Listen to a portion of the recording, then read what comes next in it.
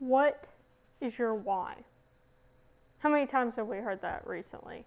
Whether it's on Instagram or TikTok or a podcast, that seems to be the question everyone always asks. What is your why?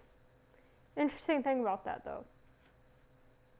If you ask somebody, normally their response has to do with, oh, I am doing this to make more money, or I want to be fitter, I want to be faster, I want to lose weight, I want to look better. You get this generalized answer from just about everyone. But when you ask someone, well, okay, but why?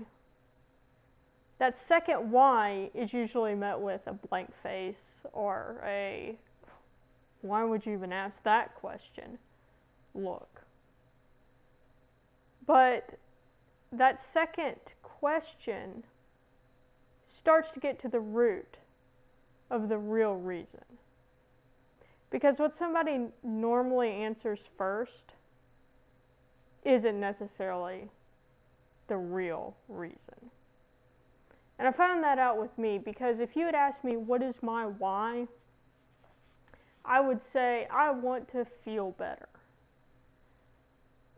But that's not the real reason. The real reason is because something happened in my past to make me feel this way. An event, a comment, a certain feeling that I had that led me to this conclusion. Just take fitness for instance. What's my why? Well, it's changed through the years, but at first it was because I was starting to date and I wanted to look good and I didn't feel like I looked good. That was my why then. But it was deeper than that too. It was a comment someone made that made me feel like less. So that was a driving force in everything that came after. It became an obsession. It became my life. And it led down a road that I can't take back. But I wouldn't. Because now, with everything that I went through to get where I am now to a completely different why, I wouldn't give that up. Because it might help someone else. I call this the unedited podcast because life's unedited. Everything we do, we can't go back and hit erase and, oh, I wish I would have said that differently or acted differently.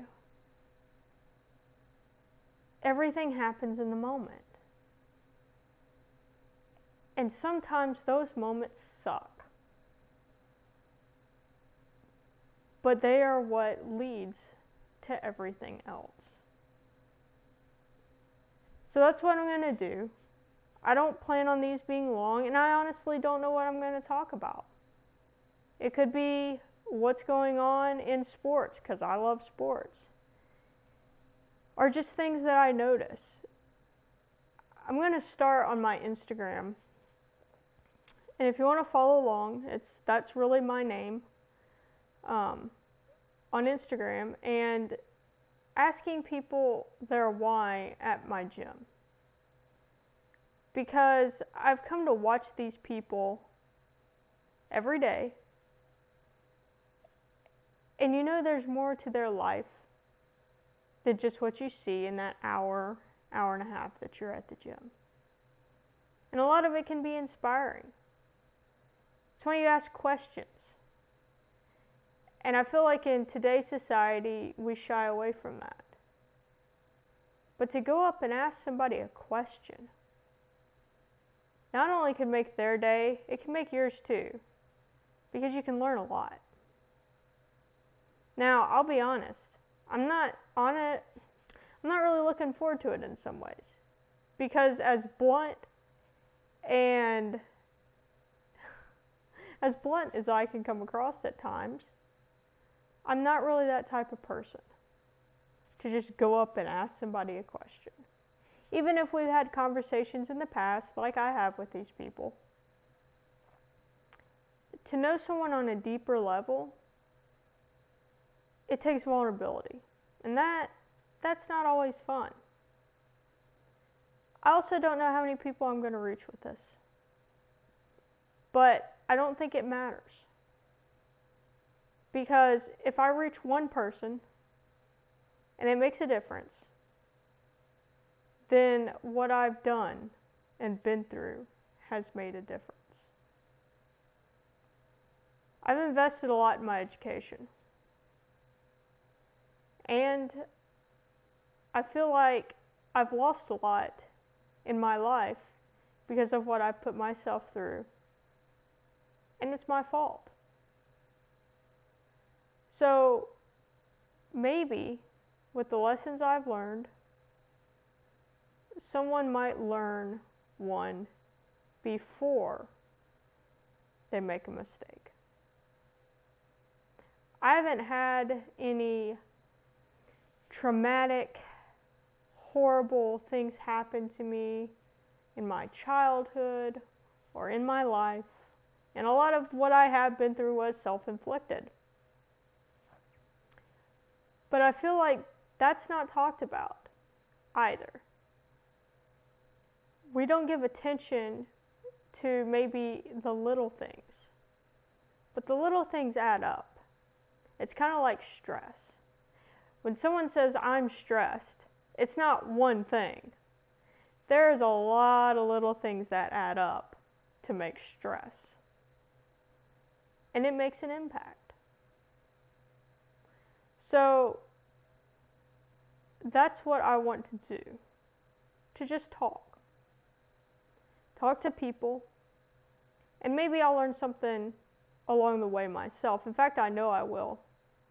My one regret is I didn't document what I went through when I did. And I'll share that along the way too. In things I see and how I feel, it was shaped by what I went through.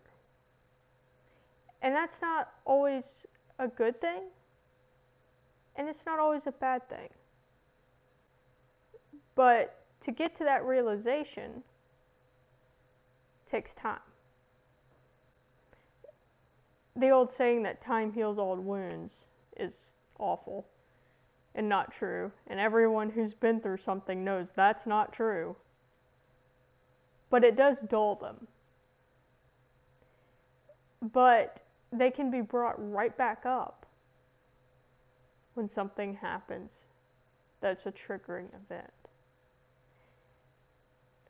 So sometimes, even if you haven't been through something traumatic, say, you can have a triggering event that can lead you down a road that you don't want to go to, either mentally or physically.